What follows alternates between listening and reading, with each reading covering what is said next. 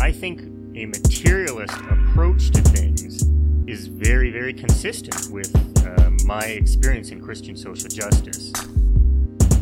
I feel like the deeper I get into anarchist practice, the deeper my faith is getting at the same time. I would hope that, securing means of life for all would be something all people of faith would say, oh yes, that's at the basis of what we believe. Those who are most marginalized know the most about the true, the good, and the beautiful. To me, it's less that I think building class solidarity is a bad thing, as much as it seems like if you don't attend to things like anti-Black racism, that's always going to get in the way of building class solidarity, actually. And when you go back, you find that a lot of revolutionary grassroots participatory movements, the precursors to what you could call the barrio assemblies and these grassroots neighborhood organizations, a lot of these were sponsored by the church. What does it mean to say that the Christian tradition is internally contradictory and there are antagonisms there and you're always being faithful to some aspects and betraying other aspects? Welcome to the Magnificast, a podcast about Christianity and leftist politics. I'm Dean Detloff, a PhD student at the Institute for Christian Studies in Toronto. And I'm Matt Bernico. I teach media studies at Greenville University in Greenville, Illinois. This week we are going to do kind of a weird episode and just talk about a bunch of neat stuff related to Spain and 1968 and Christianity. Kind of a departure from some other things, but not completely one of these historical things that we've done in the past. Before we do that, though, a couple of announcements. One, we have a book club going on that starts this week on Jose Maria Miranda's book, Communism in the Bible. It's very short and very cheap, and you can get in on the book club by joining our Patreon at patreon.com/themagnificast. So if you're interested in reading that book with some other folks who are also interested in it, that's the place to do it. Secondly, the Damnificast is back starting this week as well. We talked with our friend Drew Van Land about the latest episode. I think, what is it, number 5 now? 4. Anyway, 4, yeah. Cruising right along, slowly but surely. And so if you want to hear the Damnificast, which is a podcast all about the TV show Damnation, you can find that at Patreon as well. Matt, though, I hear, before we dive into Spain, you've got some more gems from the Reddit mines. Yeah. Back from the Reddit mines, and I've got a sack full of gold for us. Probably not. Okay. Hey, so every week on this podcast now, we've been taking a look at reddit.com/r/Christianity and finding just the most pressing and hot button theological issues that there are in the Christian world. And we've just been answering them. Dean, he almost has a PhD. I have a PhD. And you guys, Christians out there just need our guidance, our spiritual wisdom, I think. So this week we're gonna take a look at reddit.com/r/Christianity and answer a few questions for the people on behalf of the people.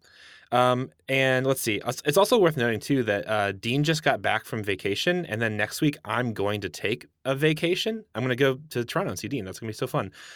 So I decided that this week we would focus on vacation-themed spiritual questions. Yeah, so, good. Dean, I've got 2 of them here for you, and they need your biblical insight so bad. I'm primed. Okay. I'm back from vacation with a full brain, fresh. After these, though, you might need to repent for some of that vacating you did. We'll see. Yeah. Okay, so here's the first one. Missing church for vacation? I've just started going to church on Sundays, and it's the highlight of my week. Sorry, that part's not funny. Church is so fun. I love it. I've been offered to go on vacation with a friend, so that's a nice friend. But if I want to go, I have to miss church. I always try to put church first, and I'm torn because I feel like I'm putting my own vacation over God. Mm-hmm. So, Dean, what do you think? What should this person do? Can you take a vacation from church? At first I was ready to be upset and say, of course you can. Of course you could take a vacation from church. Church is boring and vacations are fun, and who doesn't want to have fun? But after hearing more from this question in particular, I'm suddenly dawning on me that church is actually just a weekly vacation. And why would you want to miss that? Why would you want one big chunk of vacation when you could have a regular vacation once a week? That makes a lot of sense to me. Church is we should make church more okay. seeker-sensitive church idea right here. This is for all of you guys out there starting church plants, all of you guys and gals and non-binary people. I don't mean to say guys, but I do often. So you start a new church, you plant it. You're like, dang, how am I going to get the people to come here? So this is what you do. You just get, instead of like, like a cassock or whatever, or like robes, you just wear a Hawaiian shirt. Instead of wearing other types of vestments, you wear cargo shorts. Instead of communion, you just have some, pineapple juice. You grill out at the altar. You grill out at the altar. That's what you do. So you make church more like what it's supposed to be, a vacation from the week. Yeah. A vacation from the world. I think that's the true Christian message. Yeah. I think that Jesus said dead to the world, but over in this one, it's just vacation from the world. Yeah, well, what is heaven except for the ultimate vacation? Right. And vacations too, it's like the already but not yet. You're already there, but you can't stay there forever. Yeah, that's right. It's a real kind of like enter to win situation too, I think, heaven. You gotta buy your ticket, and then you can get on that cruise to eternity. That makes sense to me. Okay, so here's the second question. Yeah. So that one was about like, should you feel bad for going on vacation? But this one's about what happens when you come back from vacation. Okay. This user asks, thoughts on having vacation souvenirs hanging on the wall that have pagan gods represented? So. Yeah. Okay. After various vacations over the years, I've picked up different souvenirs from various countries. One is a circular sculpture of a Mayan calendar from the Mayan temples. Another is a wooden bamboo from Jamaica. I don't know exactly what that means, but there you go. It was recently brought to my attention that the grammar here is killing me. It was recently brought to my attention that these decor include pagan gods within the souvenir, the sun god, the rain god, etc. However, just curious on everyone's thoughts on being a Christian. However, having these vacation souvenirs hanging on a bathroom wall where I have all my vacation souvenirs hanging. It's for those long times in the bathroom when you feel like you need a vacation from everything that's happening in there. That's true. And if you're a family person and you have if you have a kid in your house and they're running around going crazy, the bathroom can be a pretty good vacation. It's just a small room with a locked door is all you need for a vacation if you're a parent. That's why I've been moving up bags of sand into my bathroom for the last 3 weeks. Okay. Hang on, we're getting a little bit off track here. So, Dean, can you answer the question, though? Please, stop dancing around this question. It's so hard, though. This is the thing. I'm avoiding it by just imagining my dream vacation bathroom. Can you put pagan symbols in your bathroom? But they're souvenirs, right? Yeah, they are souvenirs. That's true. So really, they're probably not pagan gods if they're souvenirs. They're actually just the deities of capitalism. And that's the real problem. That is one way of answering the question, yes. Devotion to mass-produced garbage. That's the real problem. Yeah.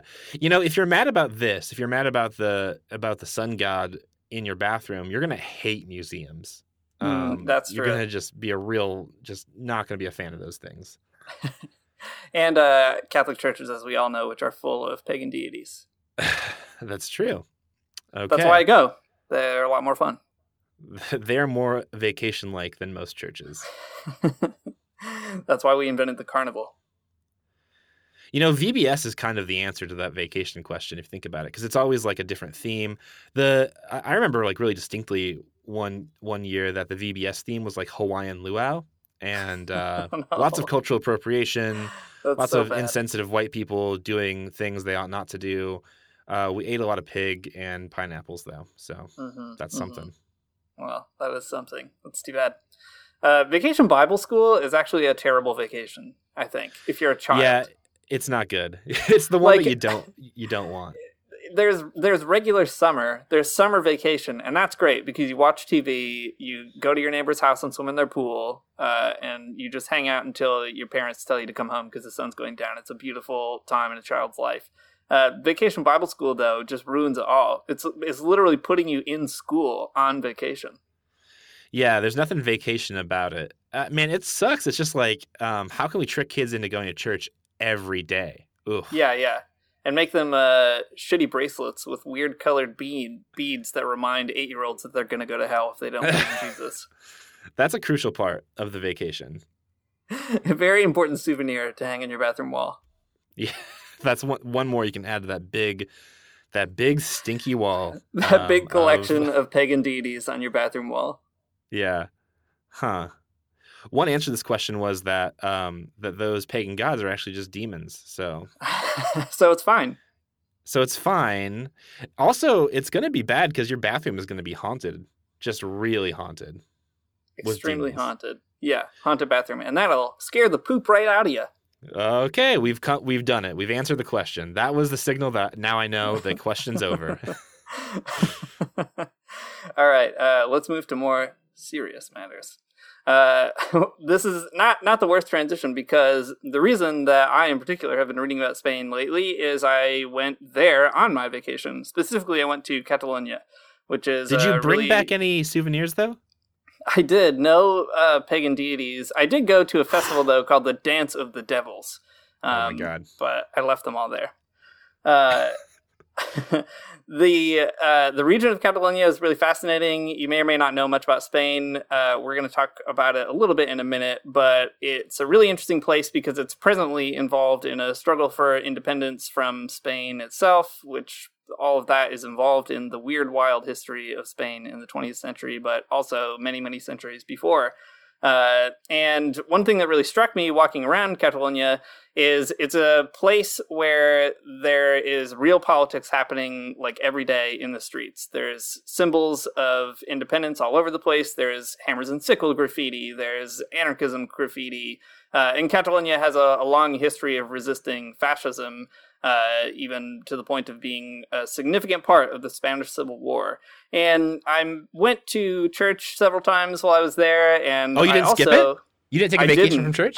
I did not. I went to church. I took a vacation in my vacation. That's it's crazy that the answer that never occurred to us was that you could just go to church on vacation. It's true. It is crazy. It is absolutely crazy. But one fascinating thing about that whole time, I met a really interesting nun there, Sister Teresa Forcades. She's a Benedictine nun who's in the middle of the independence movement. She's a socialist. And she told me that she became a Christian or a Catholic, an active Catholic anyway, because of meeting people who were part of a group called Christians for Socialism, a group that we've talked about in the past. And so I've just been motivated to kind of think more about Christian resistance to fascism under fascist Catholic Spain. So to do that, we read a couple of things this week. One is a really fascinating article by Rebecca Clifford and Nigel Townsend called The Church in Crisis, Catholic Activism in 1968. And the other is some sections from a book by Gerhard Rainer Horn called The Spirit of Vatican II. And there's a whole subtitle about European Christianity in the long 60s. So both of these are materials that deal with Europe and that region of Europe a little more generally, but we just sort of focused in on the stuff about Spain. So maybe we should kind of spend a little bit of time introducing the backdrop of all this, like before the 60s, the Spanish Civil War, and then we can dive in a little bit. Yeah, sounds good. Okay, so when people on the left think about Catholicism in Spain, they usually think about Francoism. If you've ever talked to a rad trad online, this is definitely the case, probably. Just kidding. They're fine. If you, maybe. They're not. They're bad. They're not fine. They're bad, actually, but they do exist. That's all I'm trying to say. And they sometimes are Francoists. If you don't know what Francoism is, don't talk to these weirdos on Reddit. We'll just tell you a really short introduction. So Spain had a really tumultuous political situation at the turn of the 20th century, resulting in what was called the Second Spanish Republic. It was a progressive government that replaced the Spanish monarchy, and there were just like a ton of lefties running around. They were everywhere, coming out the woodwork. Communists and anarchists were especially flourishing. This is probably what you might have heard or known already. The government, though, wasn't super pumped about Catholicism because it enacted a lot of anti-clerical measures. Yeah, they burned down churches and expelled a bunch of priests and closed Catholic schools, that kind of thing, creating a lot of anti-Catholic sentiment. Right, so there was anti-Catholic sentiment for sure. In light of that, a Popular Front government that included communists was elected in 1936, and that year also started the Spanish Civil War, led by fascist forces loyal to the Spanish general Francisco Franco. Right, he's the bad guy, for sure. Franco created a right-wing coalition by appealing to the Catholic culture of Spain especially. And to make a long story short, when Franco finally won the Civil War, he made Catholicism the official state religion of his dictatorship. So all that to say, Catholicism isn't exactly the hero of anti-fascism in most leftist stories about Spain. But the thing about materialism is that ideas don't drive history. Material does. And like anything else, the Catholic Church got wrapped up in the material antagonisms of fascism. That led a lot of Catholics to not just support the Francoist state, but also to resist it in powerful ways. There was a lot of wild left-wing Christianity across Europe in the 20th century, but Spain actually, surprisingly, had some of the most committed Catholic presence in leftist movements. Yeah, this is illustrated really well in a passage from Horn in his book where he says, if Italy constituted the open laboratory par excellence of left Catholics in the long 60s, Spain must be regarded as the country where progressive Catholics in all likelihood played, when placed in a comparative context, the most crucial roles in the overall social movement culture in the course of the 60s. And that's a really crazy thing, I think, because this, again, like Matt was just saying, is not the kind of story that you would think of when you think of Spain and Catholicism under Franco, right? You wouldn't really put Catholics at the center of the story. And of course, they're not the only part or even the most significant part necessarily.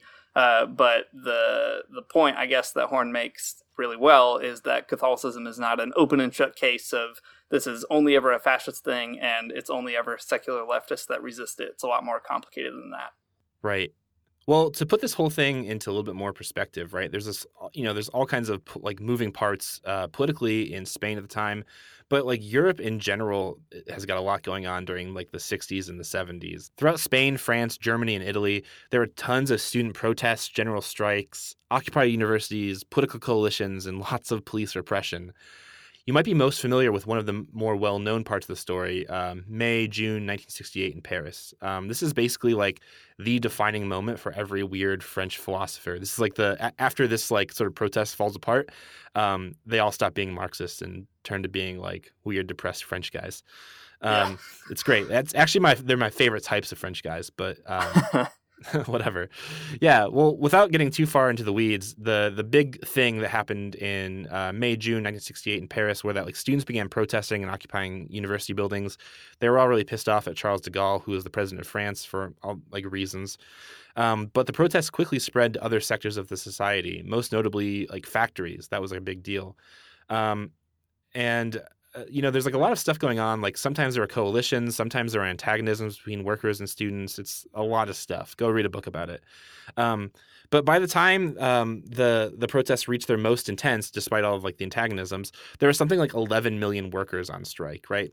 So this is like kind of like a culminating moment of the political situation in like the 60s and into the 70s. The whole event is like wild and a huge source of inspiration for tons of modern movements even. Like if you look at some of the graffiti and slogans from Paris 68, they're surprisingly similar to like, the sentiment of Occupy or something like that. Okay, so that's like going on in like the larger context in Europe, especially in France, right? But Paris wasn't the only big moment of political action either. It was followed by some similar types of strikes and protests in Italy. If you wanted to know more about those, you could just Google Autonomia Operaia or something like that. It was like Italian workerism. There's like kind of like a loose activist group that was engaged in sort of some similar ideas. It's not like Marxism-Leninism. It was definitely people influenced by Marxism, but in more of a left communist strain, which I'm into. Even if you're a Marxist-Leninist or something and you hate like left comms and you're that type of person, fine. But there's a lot of stuff to learn from these people, just the same. Yeah, definitely. Yeah, but before like Italy, before France, there are other movements happening throughout Europe, and like one of them that we need to think about, especially in this episode, is Spain. It's super interesting because a lot of these types of activist movements, they get really characterized as secular, as like student led, as they're not religious in any sense. But But that's not quite the whole story. I wouldn't go on to say this is like quite a counter narrative. One of the articles that we read, the one from Clifford and Townsend, says it's not a counter narrative, but it's like a parallel development. Like there are all these like secular forces out there, and probably mostly secular forces. But alongside of those secular forces is a growing contingent of radical Catholic activists, and that's what we're going to figure out today. Yeah. So in that article that you were just mentioning, the authors say this: radical activism in many European countries had a pronounced religious dimension, and nowhere was this more so than in Southern Europe, where left-wing Catholic militancy often represented a salient feature of broader social and political mobilization. Catholic activists challenged the political status quo by adopting a Marxist discourse, by agitating for social justice for those living on the margins of society, and by founding and fomenting student, labor, and neighborhood groups. So one thing that's really great about this article is they try to contextualize this story, but they do so not only through history, but a series of interviews that they do with Catholics who were living in several different countries, specifically Italy, Spain, and France. So lots of good stuff in here, lots of especially like neat pull quotes from people. But again, we're going to pull out just the Spain stuff mostly. So Catholic activists were engaged in this political struggle in Spain. And that's really fascinating because they offer a different kind of approach against the anti-communist Francoism and a kind of anti-Catholic communism, right? There's this like different kind of thing going on. So the authors, Clifford and Townsend, say, in democratic Italy and France, these Christians sought to negotiate a third way between these two things, the let me back up. In democratic Italy and France, these Christians sought to negotiate a third way between the staunch anti-communism of ruling political elites and the anti-Catholicism of Communist Party supporters, offering a spiritual Marxism intended to bridge both religious and class-based societal divisions. So there's kind of like a difference here because Spain, the struggle is activating under a fascist situation, a fascist government. Whereas in Italy and France, there's a bit more democracy, and also there's a lot more positive kind of feelings toward communism in general. And those differences, I think, are especially pronounced, and they create even more interesting kinds of creative approaches in Spain just because of those sort of pressures, I think. Yeah, totally. It's also worth noting here that, like, the spiritual Marxism is something that they actually they painstakingly work out for themselves. Mm-hmm. The Clifford and Townsend article is like there's a huge section in there that's just about like how they're figuring this out, how they're making these bridges, and like how some people did it in ways that weren't so good, and some people did it in ways they were good. So I guess like something that sticks out to me is that this isn't just like opportunistically using Marxism to like answer a question about social change, but it's about people like doing theology alongside that social change and trying to figure out like what it means to do both at the same time. That's pretty cool. It's also worth noting too that some of like the radical Catholic activists are really influenced by liberation theology too. There's some moments here where the authors note that there's like an interchange and exchange of ideas from Gustavo Gutierrez and the Christians for Socialism folks. So we're seeing some of that Latin American influence enter into the ways that these like Catholic activists are working through their theology and their political action as well. Yeah, and there's some especially interesting connections just by virtue of the shared language, right, between activists in Spain and activists throughout Latin America. I think that's really crazy. Like, lots of liberation theology got exported around the world, like, relatively quickly, got translated into lots of different languages, and that's really amazing. But there is something kind of fascinating about the fact that in Europe, there's a fascist state where people speak Spanish and are trying to figure out how to resist it. And they're communicating with people who are living in extremely reactionary states in Latin America that also speak Spanish and are trying to figure out how to resist it. So just a sort of interesting commonality, despite, the different sides of, or being on like the different sides of colonial history with respect to Spain or something like that. Yeah, it's really interesting to see how that gets worked out. I mean, to me, I don't know, you start reading about what's going on in Spain, it's like it's hard to miss the influence of like the liberation theologians. Like, they have base communities and worker priests and all kinds of other stuff going on. So, I don't know, the interchange is there, and it is pretty historically interesting when you think about it in terms of colonialism. Yeah. So let's talk a little bit about Gerd Rainer Horn, and I think we'll probably use this to contextualize a lot of the stuff, and then we can come back to the other article in a minute. Horn is a really fascinating historian. If you don't know who he is, he's written 4 or 5 kind of popular books, and popular if you're like into this sort of thing, I guess, and a number of articles. But he's a great historian because he writes both about the New Left on its own terms. He's written a book about the New Left, which is really hard to do well. The New Left is a hard story to tell. And also he writes about Christianity within the New Left, which is equally difficult.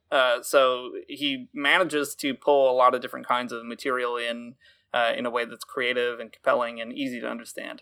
When it comes to Spain in particular, he tries to explain how especially like student and worker movements were both full of radical Catholics, which is, again, like we've been saying, a story that doesn't often get told. So not only is there a kind of like liberation theology that gets developed in Spain, and we'll talk about more of that, but there's also a liberation movement that takes some cues from Christian institutions, even if the Catholic hierarchy is like not a huge fan of them by any means. So there's this kind of cross-pollination that you get between left and Catholic circles, even when there's a ruling right-wing dictatorship that's ostensibly Catholic as well. So one way that Horn introduces us to this, I mean, there's lots of ways you can trace this back to even like the Spanish Civil War and before, but we can kind of pick up the story in the 50s just to come back around to 1968 shortly. So here's how Horn kind of puts this all together in a paragraph. So he says, the Spanish New Left found its organizational expression within FELIP, the Frente de Liberación Popular, and its affiliated but autonomous sections in Catalonia and the Basque Country. Those are 2 parts of Spain that do not particularly identify with Spain. In both Madrid and Barcelona, the 2 hotspots of New Left activism early on, the original nucleus was called University New Left, and both groups were almost exclusively composed of devout and practicing Catholic students searching for an alternative to both Francoist repression and the strictures of the traditional Old Left. And he quotes something here that says, Catholicism was so very much present that very often the same meeting places used by New Left circles were also utilized to hold theology seminars. And the name quickly chosen by the Spanish New Left, FLP, was a conscious combination of the acronym of 2 organizations that served as inspiration for the Spanish New Left in the 50s. The Algerian FLN, the Front de Libération Nationale, and the French MLP, the Mouvement de Libération Populaire. So basically, really working out your French muscles here. I appreciate that. I know. They're so rusty. You took that class, and now you can really capitalize on those skills. Yeah. I listen to a lot of CBC radio French, and I don't understand a lick of it, but I'm slowly picking up the pronunciation. So what I love about this is that you get kind of everything all in one paragraph. The Spanish New Left is trying to figure out a bunch of weird stuff, right? It's experimental. It's trying to sort of dissociate from Francoism, but also from certain tendencies in the Old Left that it doesn't dig. It's also full of Christians, which is something that doesn't often get told.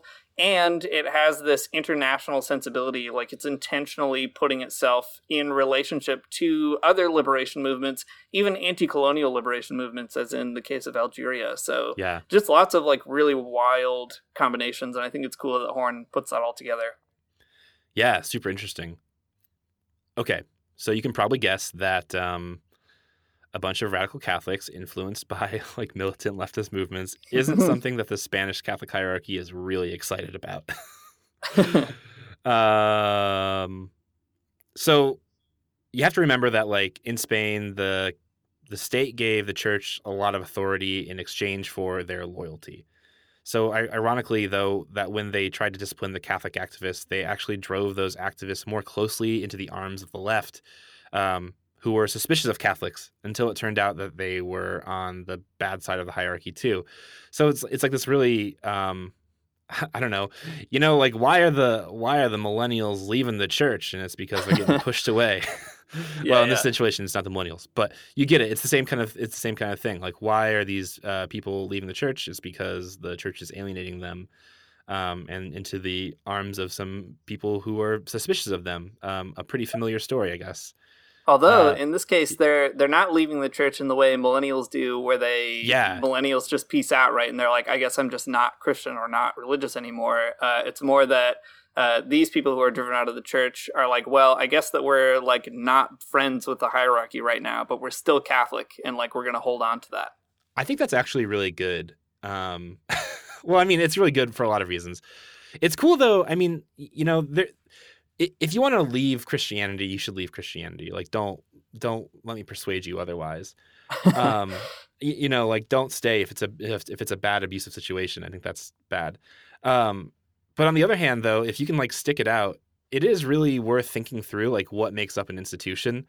And whether or not is it, you know, is the institution its gatekeepers, it's like hierarchy, it's like, you know, people at the top, or is it the people that actually spend their time going to it every week instead of going on vacation? And I don't know, I always think it's the people that actually go to it rather than the hierarchy. So it's cool that that's the choice that many people made, but I also understand the other type of choice as well. Yeah, for sure. So keep going to church, but just be a big pain in the butt to everybody there. That's my strategy. Well, Horn pulls this out really well, again, in a good paragraph that we could talk through, I guess. So Horn puts it this way: the upshot of the cycle of radicalization of Spanish, in this case student politics, coupled with repression by the Spanish Curia, was a curious contradiction and a missed encounter. The uncompromising engagement by grassroots Catholic, here student activists, against the vicious dictatorship by the late 60s had resulted in a growing acceptance of Catholic militants as equal partners by activists in the Spanish secular underground left, who had earlier on, certainly up to and including the mid-60s, on occasion expressed grave reservations against the presence of Catholics among their ranks. But by the end of the decade, the church hierarchy's determined crushing of specialized Catholic action reinforced the incipient trend of Catholics to agitate within the ranks of the secular left. Growing distance from the official church furnished powerful energies for the deepening of the trends toward secularization. Some of the leading activists within Marxist organizations in the second half of the 60s and first half of the 70s emerged out of this particular conjuncture. So there's a lot going on. Yeah, go ahead. It's just so funny that like it's so funny that the church's the church's persecution of like the Catholic action is what gives them like the street cred they need to fall in with the actual leftists. Yeah, totally. I love that. And it's like a common story, right? Like we've noticed that in the Philippines, for example, right? Mm-hmm. Where like a dictator starts calling everybody leftists, including Catholics who probably aren't. And then eventually the Catholics are like, well, I guess we're leftists. Yeah, totally. It's good. Well, it's not good, but like it's very interesting in the way that happens rhetorically, I suppose. Yeah. It's like the right sort of builds its own opposition in that way. Yeah, it's weird. They do build their own opposition in that way. And then like they build it rhetorically first and then they build it actually. And that's pretty silly. Stop doing that. Or maybe keep doing it. I don't know. Keep doing it. Yeah, please. Please keep calling everyone a leftist until they all just agree. All right. We'll do it. The Republicans in the United States have got a pretty good track record so far. That's true, yeah. Although, ironically, in the U.S., people who get accused of Marxism just say that they're not one, which is too bad. We need to get to a point where they can own it. Yeah. I mean, professional politicians, they probably won't. Yeah. They won't probably switch sides, I suppose. But maybe regular people. Yeah. There's like that video that was going around on Facebook the other day from, I can't remember. It was a journalist from some good outlet. Maybe it was like Young Turks or something. But she was talking to this like woman who was a Trump supporter, and she was just like, Joe Biden is a communist. And she was like, but he's not. And it's so funny though. Like, what if that worked? Like, what if that really worked? If Trump calling Joe Biden a communist would just really make him switch sides. Yeah. Just doing it to the point where he's like, fine, I guess I am a communist. I don't know. I don't know if I'd still take Joe. No, definitely not. Well, he'll never do that. Is the trouble. Yeah. Someone should do it with Bernie. That's true. That's my sectarian comment for this episode. Sorry, that was a big segue. A big segue away from where we were going.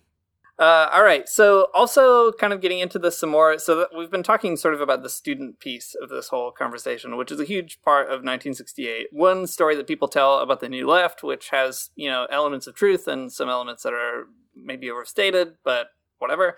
One story that gets told is that the New Left in the 60s and 70s is a drastic change in how the left organizes, not just how it understands itself, but even how it puts, people in the streets.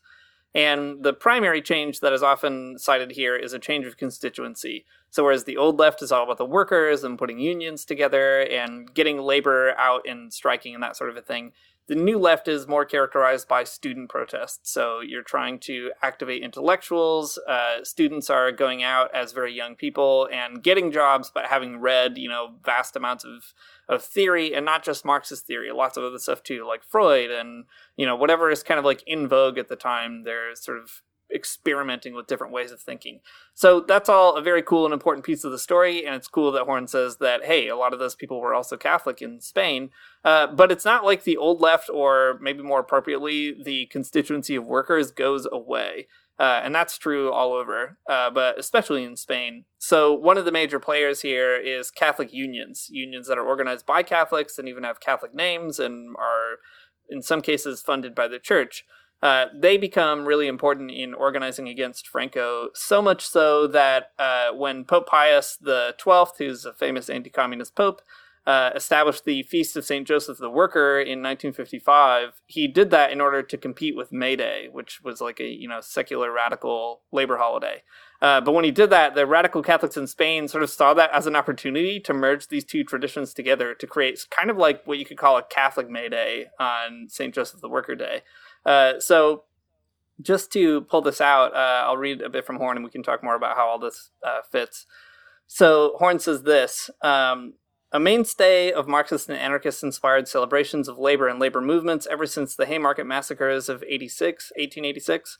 By 1955, Pope Pius had decided to counteract this popular secular left-wing tradition by proclaiming the 1st of May, the Feast of St. Joseph the Worker.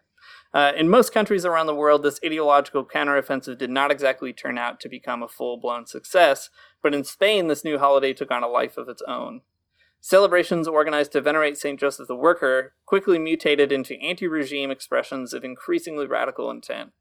Thus, for instance, as early as 1961, in the Asturian industrial port city of Gijón, the festivities to honor St. Joseph, organized by two Catholic labor unions, went somewhat astray. The auxiliary bishop, in the course of the morning, celebrated the Eucharist in the parish of San Jose, St. Joseph, then presided over a public gathering which attracted 2,000 participants. On this occasion, several Christian activists took to the floor and developed stridently critical assessments of the economic and socio-political situation in Gijón, Asturias, and Spain as a whole. Enraged, I love this, the auxiliary bishop then delivered a closing address in which he sharply criticized the earlier speeches and expressed his fundamental disagreement with what had been said by the Catholic Action representatives. In the afternoon of May Day, 1961, the diocesan chaplains of these two Catholic unions were promptly removed from their positions, and other dissident parish priests were subsequently forced to relinquish their posts as well. But a pattern had been established. So I love this passage and the story, just a really amazing way in which the Catholic left at the time is kind of appropriating all this stuff and, weaponizing Catholicism against reactionary Catholicism in an interesting way. Yeah, it's pretty good. Okay, so that was the pattern that gets established. So here's like another story that Horn references from May Day 1968. One particular group was isolated from the rest of the victims and suffered further brutal aggression, unimaginable extremes, before being summarily arrested. Between 20 and 25 demonstrators were jailed, some of them quickly released, leaving 9 protesters in prison, 3 of them women. All but one of these victims were members of some Catholic unions whose names don't translate well into English, and I'm not going to try. Sorry.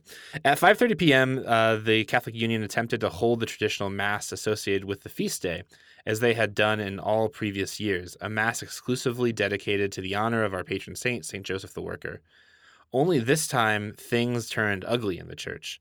The regular parish priest of the chosen church in San Jose, or St. Joseph, in the neighborhood of Tetuan, had been placed under house arrest by the police, forcing the organizers to quickly find a replacement.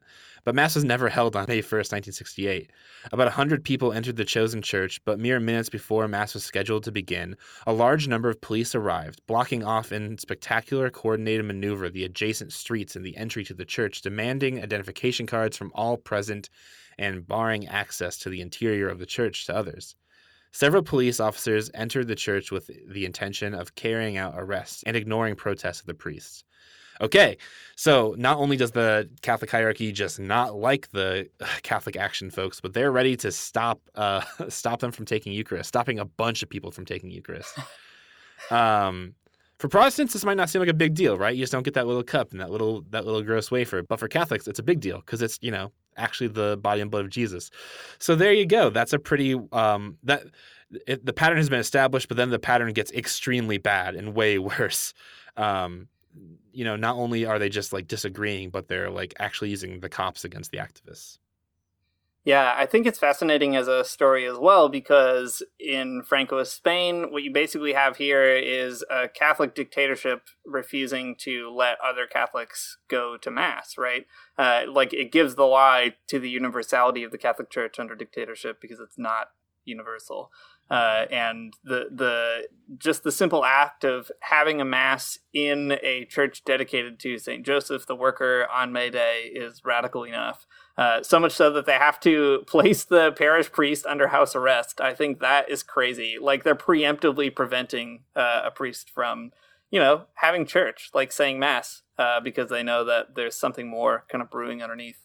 But but what's so wild though is that it is a country that has given a ton of authority to the church. It's like It is a Catholic country in policy, and they're not letting this dude go give Eucharist to people. I mean, it's, you could just say that it's like hypocritical, but I think it's more than that. It is like, it's a Catholic country, but it's a specific type of Catholicism that they want to allow for, and they want to bar another type. So. Yeah. Pretty wild. It is. Well, that's maybe a good transition to come back to this Clifford and Townsend article, because they spend a lot of time talking about the construction of this alternative kind of Catholicism, or a resistant form of Catholicism. So maybe just a couple of quick quotes, especially as we're kind of like nearing the end of the episode here. Yeah. We'll bring it home by talking about this. So here's something they sort of open up. They say, many lay people felt ostracized by traditional church groups or had become frustrated with official church hierarchies. For them, the attraction of radical communities grew out of the chance to engage in a dialogue with priests, with other lay participants, and with church teachings and the very contents of the Bible itself. Right, so they're trying to get through the sort of mediation of Catholicism via dictatorship to find a different kind of Catholicism. And they can do that through Vatican II, these authors argue, which is important because even Gerd Rayner Horn's book, right, is titled The Spirit of Vatican II. So I'll say something about that. They say, the council opened up space within the official church to discuss ideas already circulating for some time in progressive Catholic environments, and the documents issued by the council had potentially revolutionary implications. Several ideas emerged that were particularly influential. The idea that not only the priest, but the entire community of the faithful is the subject of the liturgical celebration, ending the clergy's monopoly on the liturgy. The notion that the church itself is made up of the people of God rather than the ecclesiastical hierarchy. The affirmation of the apostolate of the laity, the opening to non-Catholic and even non-religious communities, and the recognition that the idea of mission can be applied to formerly Christian areas which have become de-Christianized, opening the door to a second wave of the worker priest movement. So, like, I don't know, sometimes people think that church councils are just boring and dry, and like in some ways they are. But I think it's really important to recognize too that things like Vatican II actually helped usher in actually revolutionary moments in Catholicism around the world, right? It opened up a space for resistance under dictatorship or within dictatorship. And I think that's a really important thing to realize. There are like political stakes in these kinds of churchly proceedings as well. Yeah, I think that sounds right. Yeah, it's cool that Vatican II made this kind of change. There's just like so much stuff going on here that I really find, very interesting, because it's one of these moments in like that weird like leftist Christian history where people are kind of fed up with what the church is institutionally. It's not kind of doing what they want it to do, and it's actively repressing them in a pretty horrible way. So they they establish base communities. The priests join the workers and the students. They as worker priests. We didn't really talk about that very much, but worker priests was like this kind of tradition in Europe and probably other places as well. But I only know about them right now because of this article. But the priests, they live next to people. They don't live in like a parish. They don't like dress like priests. They they have like jobs doing manual labor. So it's like these like interesting encounters emerge when like the Catholic hierarchy, when the institution itself is like alienating everybody, that people still feel invested enough in religion and they find it important enough to like the way they live their lives and the way they understand their particular place in politics to do something different that is still like in the spirit of that thing. Like it's very much like a people's church, but they don't use that word. But it's the same general idea, I guess, is like the church is not just only the hierarchy, but it's also the people that go to it, and they're willing to throw down and invest in that community. Yeah, for sure. And it's crazy, too, that the worker priests movement happened before Vatican II, but Vatican II ends up being a sort of almost like ecclesial license for doing it. Because they were kind of like banned at one point, right? Yeah, they were.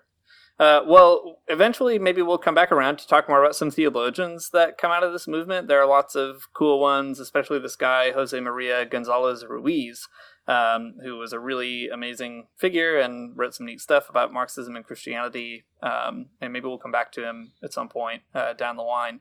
But maybe we should kind of close telling the end of this story to a certain degree. All right, so like the way that Horn tells the story of the Catholic left is interesting because he draws out this struggle that's happening within the Catholic Church, right? It's not just that there's one Catholic Church that's a dictatorship or even one Catholic Church that's revolutionary. There's many Catholic churches all kind of messing each other up within the same country and the same tradition. But it also helps to explain why Spain was ready to secularize when Francoism collapsed. And that is an interesting conclusion, too. So this happens in the 70s. It's, not that long after 1968, which is kind of a pivotal moment in Spain, too. Obviously, people were pissed about Catholicism's ties to Franco. So, that's a pretty good reason to not be Catholic after Francoism goes away. But the church also kind of dismantled its own hope of survival in a post-Francoist Spain by severely disciplining and defunding these Catholic organizations that worked so hard to win the trust of the people by opposing, the fascist form of Catholicism. So I'll just read one short passage by Horn here. He says, "The Spanish Curia in many ways achieved its goals by disciplining these organizations. The dynamism of specialized Catholic action was halted in full flight. Under attack from both secular and ecclesial authorities, Catholic Action members now were forced to focus on defending their home turf within the structures of the church. The social impact of progressive Catholicism was thus dramatically, and one should add artificially, cut short and reduced precisely at a moment when opposition movements within and outside the Catholic Church had become seemingly unstoppable. Membership in specialized Catholic Action drastically declined. In one sense, Spanish progressive Catholics never recovered from this dramatic loss of power and influence within the anti-Francoist parallelogram of forces. When the Curia-driven campaign came to an end, the former flagship organizations of Catholic Action were a pale shadow of their former selves." And he goes on to say that once the sort of writing was on the wall and Francoism was disappearing, the Spanish Curia was, conveniently open to changing and becoming more progressive. But they had already shot themselves in the foot, and they were too late because they had dismantled the real work that had been done by people to do this. And I think that's a really fascinating piece of this whole story too, right? That not only were Catholics prepared to destroy Francoism and usher in a new kind of Catholicism and a new kind of political order, but the bishops were desperate to stop them from doing that. And in so doing, they also cannibalized their own influence in the church. So it's a really kind of interesting moment of self-defeat. Yeah, totally. It is very interesting and pretty sad if you think about it. So I'm not going to think about it. That's the life of the scholar, not thinking about the things that make it too sad. Well, okay, so we have a big history, and we'll probably get into it some more in another episode or something. But what do you think, what is it that we can learn from this history? The history is good. It's a great story. I love it. But what else do we do with this, maybe? What does it mean for us as Christian leftist people now? Yeah, that's a good question. I think the things that really stick with me are certain themes that we've talked about before, but get driven home in the Spanish situation in a unique way. probably most specifically, I think the idea that Christianity is full of its own antagonisms and is always fighting with itself is something that I really appreciate being reminded of all the time, right? Like, it's good to know that Catholicism is not reducible to its most reactionary and most brutal expressions. And it's also important to remember that Christianity doesn't just kind of automatically put its progressive face forward and then win the battle, right? Like, it doesn't just kind of like automatically discover its true roots of leftism or something and then, wins the political battle, which I think some people insinuate on, especially like Christian liberals. So just kind of sitting with that antagonism, with the full force of all the contradictions and complications, I think that's what I take away the most from these kinds of case studies. Yeah. I don't know. What about you, Matt? Yeah, totally. Especially with this one. I mean, having read the Marika Rose's book a few weeks ago, it's just like, there's a lot of cool energy in it, right? For a few minutes, and you get the feeling that there are these different factions and that there's different ways of doing Christianity, and that like that's awesome. But then on the other hand, like you see the failure of this whole situation, and it sucks. And yeah, sitting with the antagonism is maybe just a better way to say it. But there is, I mean, the whole situation falls apart. They do shoot themselves in the foot by kind of like, cannibalizing those and disciplining so harshly those other organizations, Catholic Action. So it's kind of a bummer. I guess like what it is a bummer, but on the other hand, it's like it shows potential, I suppose. Like, and maybe that's part of the Marika Rose stuff that's like missing for me, is that like Christianity can look all these different ways, and it can be super reactionary, and it can be super revolutionary, and it can be Mayor Pete too, or whatever. But I guess in all of that though, there is like certain potentials that it has from the beginning, and I guess like this, looking at these different types of political projects that Christians get involved in show you like the types of potentials for better and for worse that Christianity has. And this is at least one of them that is, in my book, better. Thanks for listening to the Magnificast. If you like what you heard, and we know that you did, you can support us on Patreon, patreon.com/the Magnificast. This time of the month, we got a cool book club reading group going on. If you want to get involved, you can give us $2 and you can get in on that reading group. We're reading the first chapter this week, so if you're only hearing this now and you want to be in the reading group, you probably missed the first chapter, but you can still jump in the second. No big deal. Cool. Yeah, you can also follow us on Twitter, twitter.com/the Magnificast. We have a cool Facebook group that we just learned about again last week because we forgot about it, called the Magnificast Basement. So get in all of those places, talk to us, tell us what you think. Hey, it'd be really cool if you left us a review on iTunes. Just go find our profile, leave us a 5-star review. Tell us what you like about the podcast. And if you don't like anything, just keep it to yourself. Cool. The music is by Amaria Armstrong. The outro music is by The Illogical Spoon.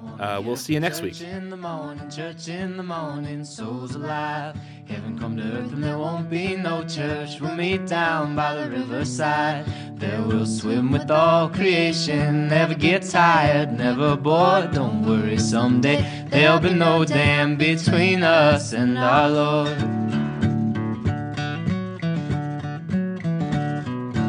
Jackson, keep your hoods up. Well, you keep your hoods up and you stay up late. In Jackson, you keep your hoods up. Well, you keep your hoods up and you stay up late.